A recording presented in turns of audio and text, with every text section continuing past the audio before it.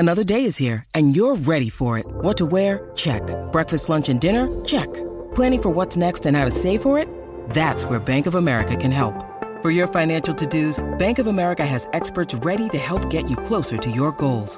Get started at one of our local financial centers or 24/7 in our mobile banking app. Find a location near you at bankofamerica.com/talktous. What would you like the power to do?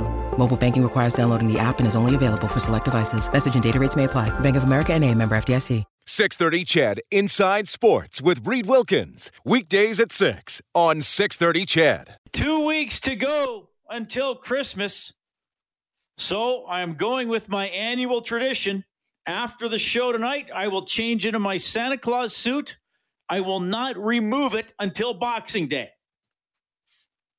Dylan Holloway, Oilers prospect, their first-round draft pick in October, 14th overall. He has made Team Canada's roster for the World Junior Tournament. That's being held in Edmonton starting on Christmas Day. Kirby Dock from Fort Saskatchewan, Caden Gooley from Sherwood Park also making the team. Thanks a lot for tuning in tonight. My name is Reed Wilkins. We welcome back to the show one of the all-time greats on the Edmonton sports scene, boxer Jelena Mrdjenovich, who is getting ready for a big bout coming up on Thursday. Jelena, thanks for checking in tonight. How are you doing? I'm great. How are you? I'm doing very well. It's nice to talk to you. Now, set me straight here, because we've been back and forth for the last couple of days just to nail down this interview. And for some reason, I thought you were on the opposite side of the continent than where you actually are. So what's the story? It's been a training camp. So I don't know if a lot of people know my story, but this is the first training camp I've done full camp outside of Edmonton, away from home. You know, some people have heard my story, but I have a new camp with a new training coach, Jonathan Banks. And anyway, we started camp in Vegas. We went to LA. We went up to Big Bear in California. And then now I am in Miami, and we are just finishing. We finished up camp today, actually, and I'll be back in LA for my fight. Fight is Thursday, back in LA on Sunday. All right. I believe it's been about 14 months since you've had a bout. Obviously, COVID threw the wrench in a lot of plans. Because did you not have something planned in Edmonton that the pandemic derailed, or what's the story there? Well, I mean, my life has kind of been, it was funny. I was talking to one of my friends the other day who's a media guy in LA and a big boxing media guy. He's like, your life is a movie right now. So we were getting ready to train. We started training in December, January for a fight that was potentially going to happen overseas to unify another title. And then, unfortunately, my longtime trainer, everybody knows that I'm second type dad, very close. Milan had a cardiac arrest in February 18th, actually. So that initially derailed my training and kind of like put a curveball in life for me, which was pretty hard. And then, of course, the pandemic has started happening, and shutdowns happened in March. So my last fight was September of, my goodness, what was that? Would have been 2019. September 2019. So it's been a long layoff and a lot of ups and downs. Well, mostly downs. We got ups coming up on Thursday, and then a lot of changes. So, you know, never mind COVID, a lot of changes in my life and in training and boxing. Yeah. Well, thanks for sharing that, and thanks for telling us about Milan. And you know, as long as I've known you and been interviewing you, you always mention him. So just tell me about going through that stress and all that change. Because like you said, I mean, he's like a second dad to you. This whole process actually came about. I was talking to Mel Lubavak, his daughter, who is my promoter, and we've been a little unit. There's been, a few of us that have been doing this, and we've been around the world fighting in the last few years, so, we're very close-knit. So Mel and I had a conversation, and I was going through, and still am. I'm going through all of this day to day. I was going through and everybody is struggling with their mental health right now, but I was going through quite a bit of depression, dealing with this and it being so sudden. And, right now he is in vegetative status. It doesn't appear that he is going to get any better. We are obviously very hopeful still, but the reality is we've been in this situation for close to 10 months. The only way I know how to sit down and focus and heal, and the only thing that I know would get me focused and out of this rut that I'm in mentally would be to be able to get ready for a fight and go through the process and see if this is something that I can still continue to do. And honestly, it's been a battle. This last week specifically has been very challenging. But I've learned a lot, and my whole thing throughout this whole process is if I can get through this emotionally and mentally, then maybe I can find some type of way to heal somebody else in the process. I'm doing this, for my mental health. I know it seems kind of backwards that I'm going to get punched in the face for my mental health, but this is the only way that I know how to heal. So Mel and I sat down and we spoke, and there's a lot of fights happening on TV, a lot of good opportunities. And so we kind of we had a ton of terrible opportunities, and we had a couple really good ones that we thought were good exposure, good fights, good way to get our feet wet, and try and start the second phase is what I'm kind of calling this, of my career, Milan and I have built a legacy, and this is my opportunity to finish our legacy the way I see fit. And the reason why we were still boxing is because I wasn't done. If it was Milan's choice, I would have been done 5 years ago, but I still feel this burning desire inside of me and this will to fight, and then the fact that fighting is still burning inside me, and in fact the only way I know how to heal right now. So we got a great opportunity Thursday night. We set up a new training camp, a new trainer whom is amazing. He's no Milan, but he's great. Jonathan Banks we're training with. He is a former world champion.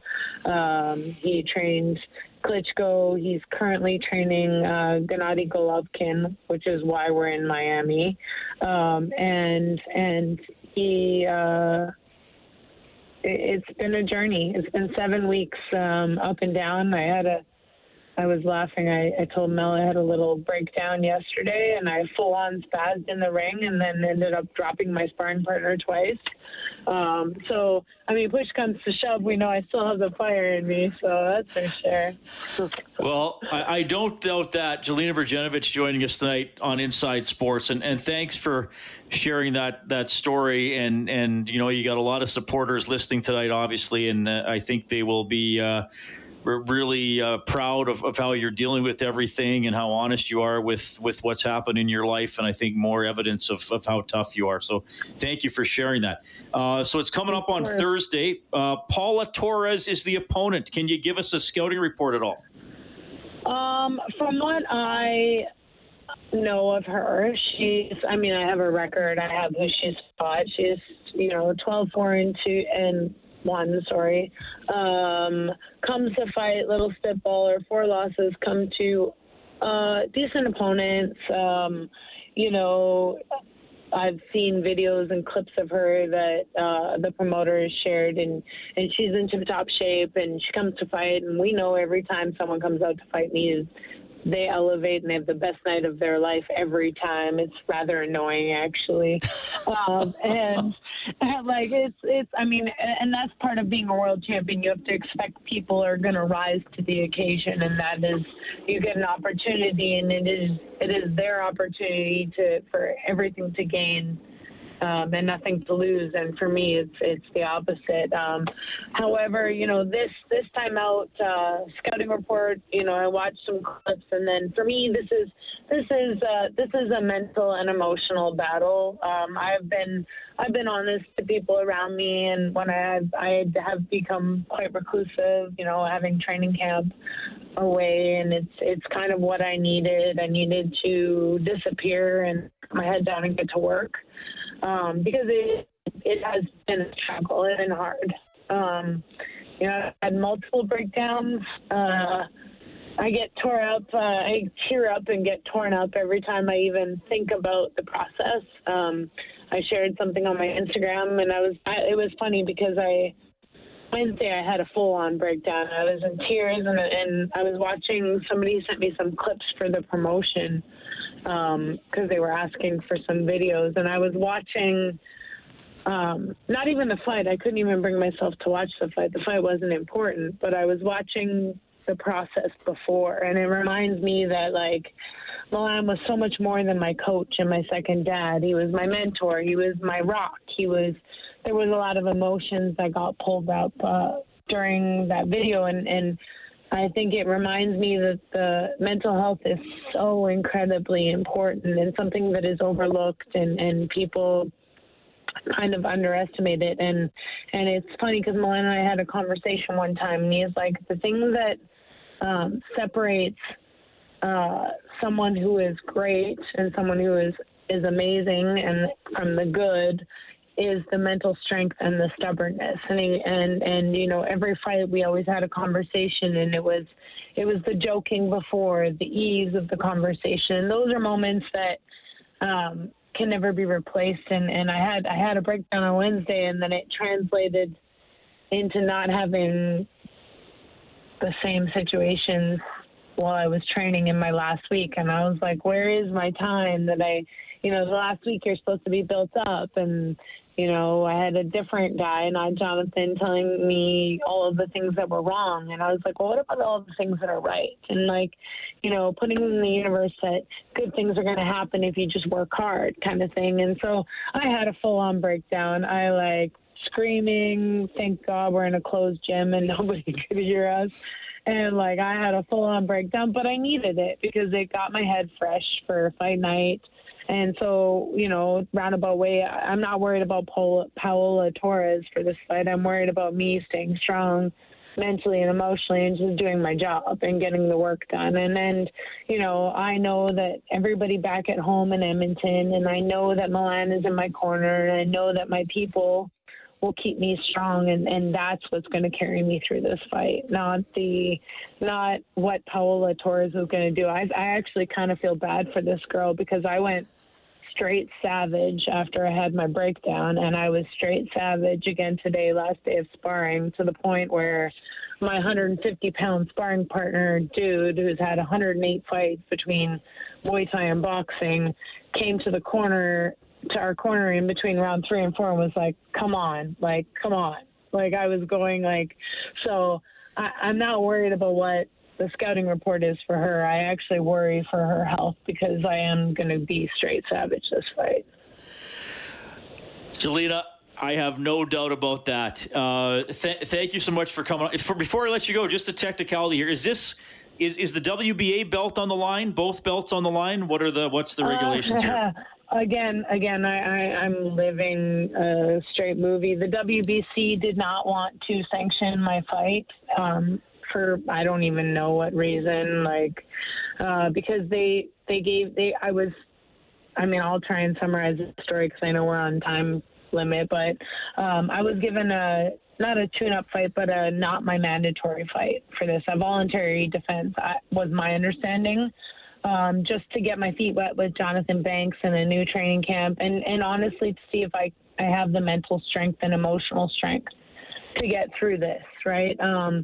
The WBA has sanctioned the fight, but the WBC, even though Paola Torres is my number one challenger, according to them, decided they didn't want to support this fight. So right. they, my mandatory right now is Amanda Serrano. That is kind of what we're building up to. This fight is just to, like I said, to get the ball going, see if I can do this and be mentally and emotionally strong enough to continue. And then the next fight should be a big unification fight. So long story short, WBA title is on the line, but the WBC one, for some reason, is not. Again, a movie. It's been a war of attrition mentally in this training camp. I think, I don't know what kind of life lessons I'm supposed to learn throughout this process, but it's been hard. Well, it's been hard. I appreciate that you're sharing your journey with us. You've always been so honest and such a great guest on the show, and thanks for coming on here less than a week away from the bout. All the best in the final preparations. All the best on Thursday. Of course, we will be in touch afterwards as well. Jelena, thank you. Of course. I missed you guys at home. I was like, it's been a long 7 weeks. And you text me, I was like, of course I'll come on. I miss everybody at home. So thank you awesome. for having me on. I'm sad I missed all the good weather at home. I'm going to come back. It's going to be really cold. Yeah, it's getting cold the last couple of days. Hey, all the best. Yeah. All the best. We'll see you soon, okay? Thank you. That is Jelena Mrdjenovich checking in tonight. She's the WBA and WBC women's featherweight champ. The WBA belt is on the line on Thursday.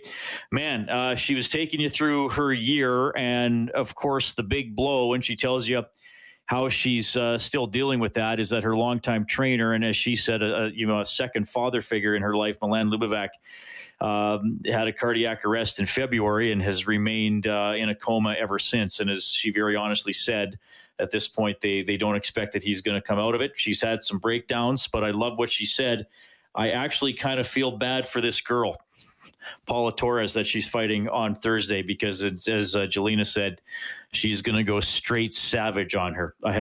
When you need mealtime inspiration, it's worth shopping Kroger, where you'll find over 30,000 mouth-watering choices that excite your inner foodie. And no matter what tasty choice you make, you'll enjoy our everyday low prices, plus extra ways to save, like digital coupons worth over $600 each week. You can also save up to $1 off per gallon at the pump with fuel points. More savings and more inspiring flavors make shopping Kroger worth it every time. Kroger, fresh for everyone. Fuel restrictions apply. I have no doubt about that. Happy to hear from you tonight. 780-496-0063 Inside Sports on Ched. On 6:30 Ched. So, yeah, that bout for Jelena Mrdjenovich coming up on Thursday the 17th, taking on Paula Torres with the WBA women's featherweight bout on the line. Really honest interview there from Jelena, still dealing with the the medical crisis facing her trainer, Milan Lubovac. And obviously just going through the pandemic and having to reschedule some things and try to get back into the ring. But, of course, we wish her all the best. An absolute legend, one of Edmonton's all-time greatest, for sure. The Big L says, wow, Reed, what a tough young lady. I wish her and her trainer all the best, and you deserve a canned ham for being able to pronounce her name. Well, Big L, I've had some practice over the years. She's probably been on the show 2 or 3 times a year ever since I've been hosting it. Dave Leopard says, hey, Reed, I'm very excited for the World Juniors. I think Canada looks like we have a solid team as always. Who do you think will be the most difficult opponent this year? He says, play more Def Leopard as well. Yeah, that's a good question, Dave. Cam Moon was on last night. I'll kind of defer to him. He's a little bit more plugged into that scene than I am. And I think the United States should remain a strong opponent for Canada, though, as Cam said and others have prognosticated about the tournament, possibly Canada's best World Junior team since the Grand Forks team back in 04-05 during the National Hockey League lockout, when they had a pretty stacked team and rolled to the gold medal there. So could be some nice Canadian results coming up at Rogers Place. So again, Dylan Holloway, the Oilers prospect, taken 14th overall in the draft in October, is on the team. Caden Gooley from Sherwood Park, Kirby Dock from Fort Saskatchewan, also making that final roster. Tyler Benson, an Oilers prospect who got into 7 games this past season. He's currently playing in Switzerland. He's coming up between 7 and 7:30 tonight. And when we get back, always love having this guy on the show. Great storyteller, thoughtful guy, former NHL enforcer, now an analyst with the Columbus Blue Jackets, has family here in the Edmonton area, Jody Shelley.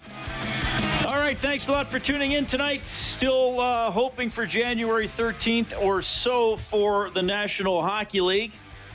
Maybe they'll still tweak those proposed divisions. You could see possibly Dallas and Minnesota swap divisions.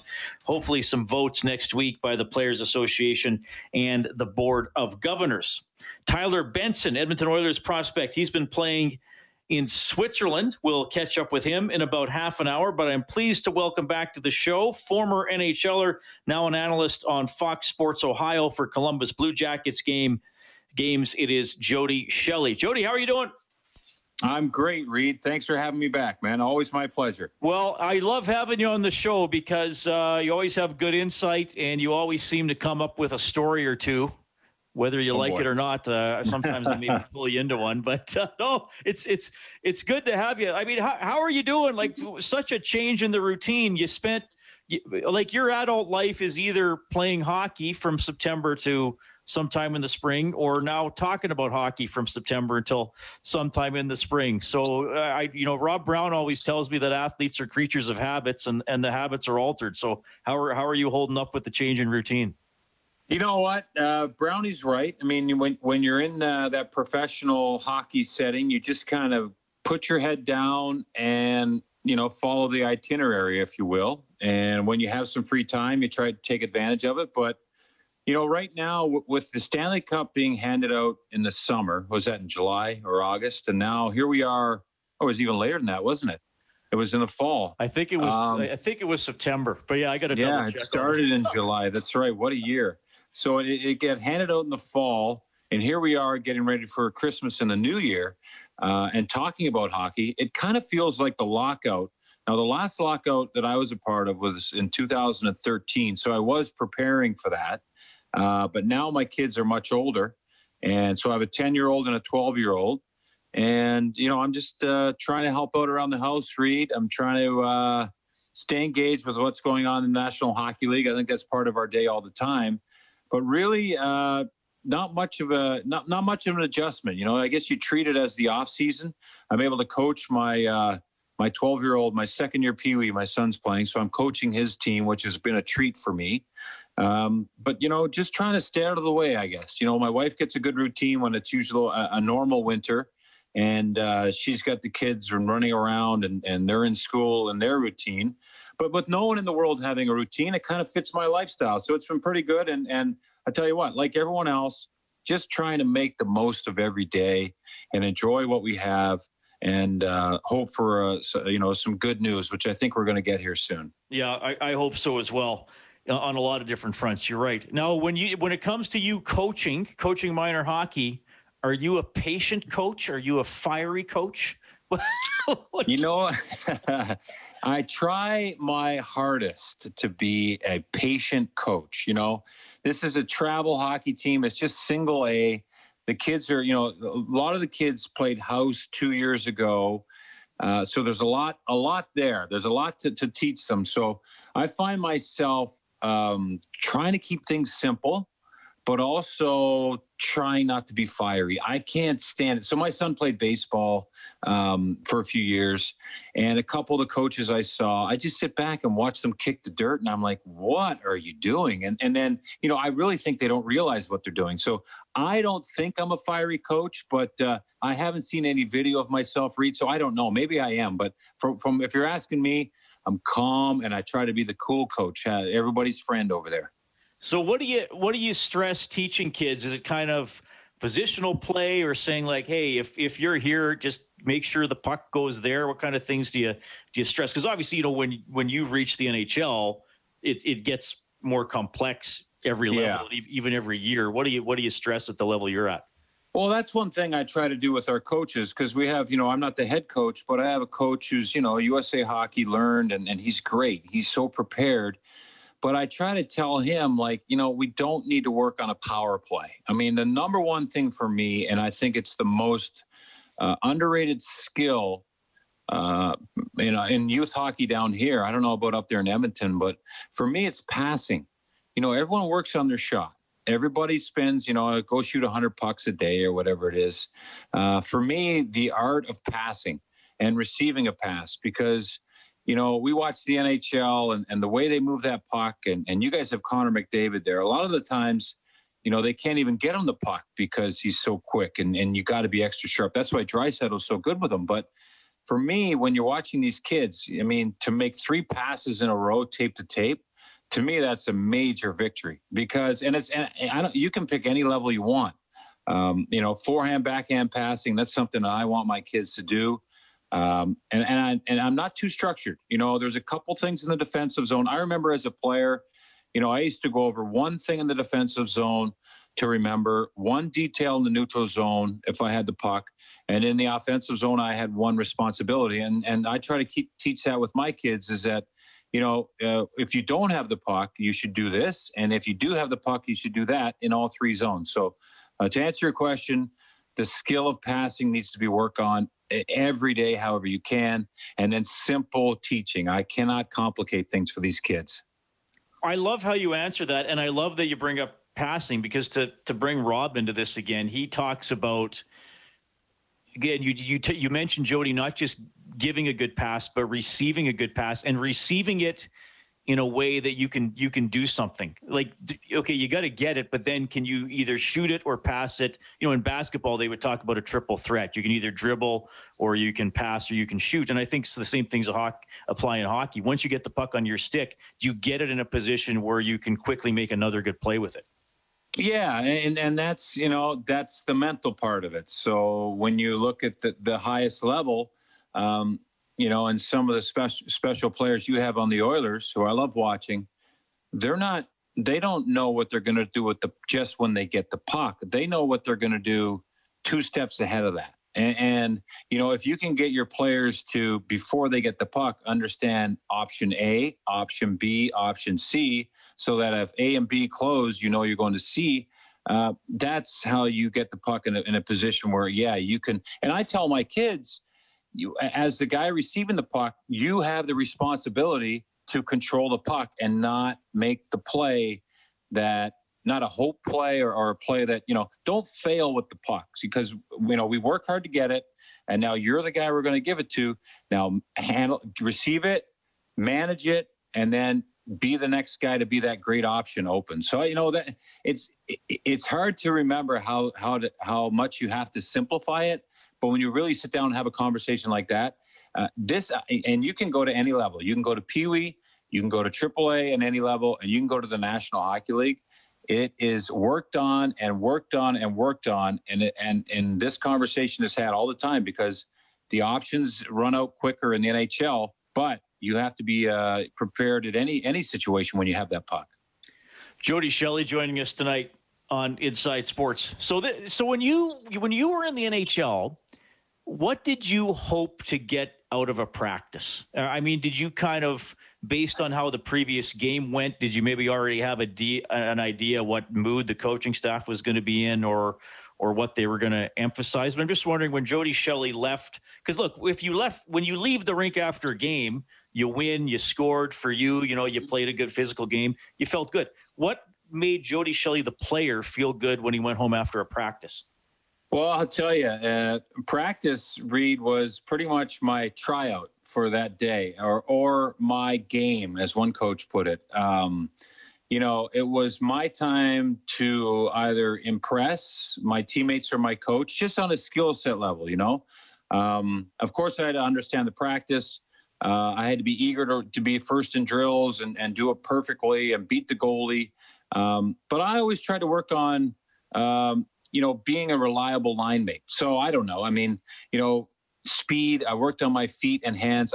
My first coach in the National Hockey League was former Hockey Canada guru and one of the smartest guys in the game to this day. I'd say a doctor in hockey is Dave King. And, he used to take 15 minutes after every practice and work on my quick feet, just crossovers and quick hands. And so for me, it was quickness. But always during the drills, I took a lot of pride in making sure I got the drill right.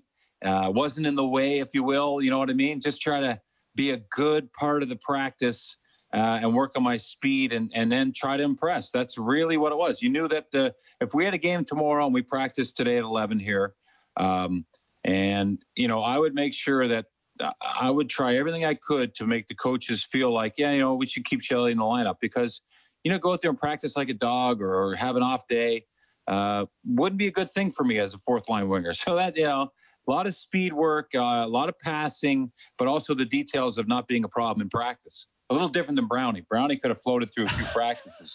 Well, he's told me that he did. He's yeah. He was a naturally gifted hockey player. We know that.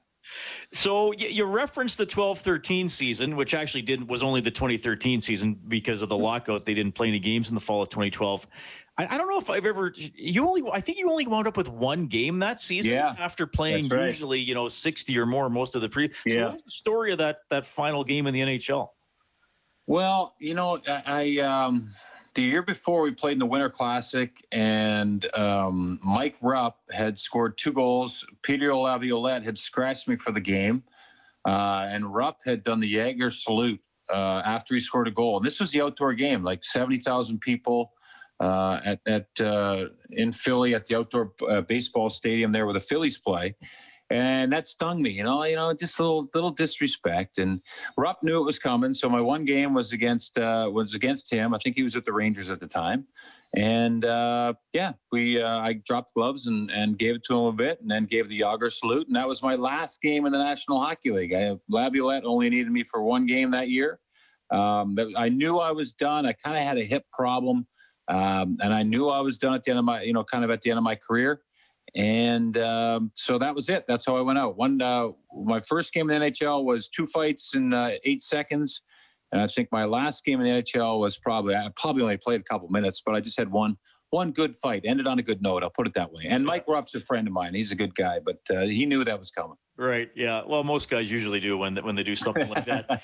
Well, we're hearing a lot about January 13th. I'm just curious your perspective as a player, because you were in the NHL for the 04-05 season that didn't happen, and we referenced the lockout in 12-13. It appears the players are going to owe some debt to the owners if they take their salaries or most of their salaries now, but that could lead to maybe the owners get a larger portion of the pie down the road. So maybe the next generation of players or future contracts aren't as big. What do you make of all that? I mean, you've been in the PA where there's been tough decisions to make. Yeah, it's such a, when you watch this happen, you hear about the business side of it. And as a player and as now an outsider of that negotiation, you realize how much there is that goes into it and how many hours they put into all the details and how much angling and posturing and work goes into it. I don't feel like there's much posturing in this one, though. I feel like the players, I still don't know if they totally understand the escrow as far as being a 50-50 partnership with revenue with the owners. I mean, most leagues don't give 50-50%, and the owners did, and they said, yes, we'll give you 50% instead of 48 or 47%. But you have to understand that if our revenues fall short, then you guys have to make up the difference. And, that's why their salaries are high. That's why the salary cap goes up. That's why the league is gaining health. I see all this, and I just hope that, the players realize that, there's a lot going on everywhere, and everyone's impacted by what's happening in this. And, I think the talk during the last lockout was, the owners are rich. That's always the talk, is that, the wealthy owners and the players are just trying to play their career. Well, it's 1 year in your career. Some players, it's going to be their last year, whether you like it or not. This will end some players' career. And, the players have got to realize that, hey, you're going to take a big hit. Yeah, escrow stinks. It's one of those things that's part of what you're doing, though. And they've got to, I think, just move forward with what they're doing. Yeah, if they only get 25% or 40% of their salary, you know what? They're doing it for the good of the game to move forward. And we heard that in 04 when we lost a year, and we look back and what a waste that was. But, it did clean up a lot. We needed the salary cap. We needed to move forward. 13, things needed to be ironed out. We lost half a season, which was terrible too. But, you're talking about the health of the National Hockey League, which I think it's never been healthier until the pandemic. So, Now you have to take the hit. And, I hear some of the things that's suggested as marketing on the players and things moving forward. I think it's time to do that. I think it's time to take advantage of the moment with these athletes. If you have to put something on their jerseys, nothing crazy, but get the most that you can out of this game and do it for the players, because we all want to see Connor McDavid, and he gets paid well because it's amazing what he can do. And we stay up late. He's watched all around the world. He drives revenue. So pay him. And then the other guys have to realize that, hey, you're a part of the league, you bring it too. But there's a business side of this that this year, it's not going to be good for the year, but it's going to be good for next year moving forward. That's my opinion on what's happening here. No, that's a really well-informed take, Jody. So we appreciate that. Hey, I'm so happy you came on the show tonight. You've hopped on 2 or 3 times here when there hasn't actually been games going on. So we do appreciate just that you're a great storyteller, and we look forward to talking about actual hockey games in the very near future, man. Yeah, well, this is a time that people like you, Reed, really, show your worth. I mean, you're a talented broadcaster. You ask great questions. I think anybody can talk about a game that just happened. So hats off to you. I appreciate what you do. I think we all do. And the pleasure's mine to be on. So appreciate it and keep up the good work. That was Jody Shelley. Always enjoy having him on the show. Trucker Dave texting in while Jody was giving him some of his thoughts on the NHLPA negotiations that have gone on here to get ready for the next season. Trucker Dave simply saying, I agree 100%. Former D-man Mark, who finished 114th in Norris Trophy voting in 1984, says, Reed, great segment. Jody Shelley was preaching at my church. Another dose of reality. I'm sure for the commoners out there, this is the reality they live every day. Mark, bonus points for using the word commoner in a sentence. Now I'm picturing you dressed as the Queen of England playing table hockey. Mark, by the way, was our table hockey guest a couple of years ago. He's, I don't know if he was, Mark, are you in charge of the Edmonton Table Hockey League or one of the guys in charge of it? That was a really fun segment. Anyway, yeah, I like having Jody Shelley on the show. I mean, he and Hal Gill, some ex-players, have given some pretty good perspective on what the NHLPA and its members might be thinking right now. We got the 7 o'clock news and weather, and then Tyler Benson, Oilers prospect now in Switzerland. 630 CHED Inside Sports with Reed Wilkins. Weekdays at 6 on 630 CHED.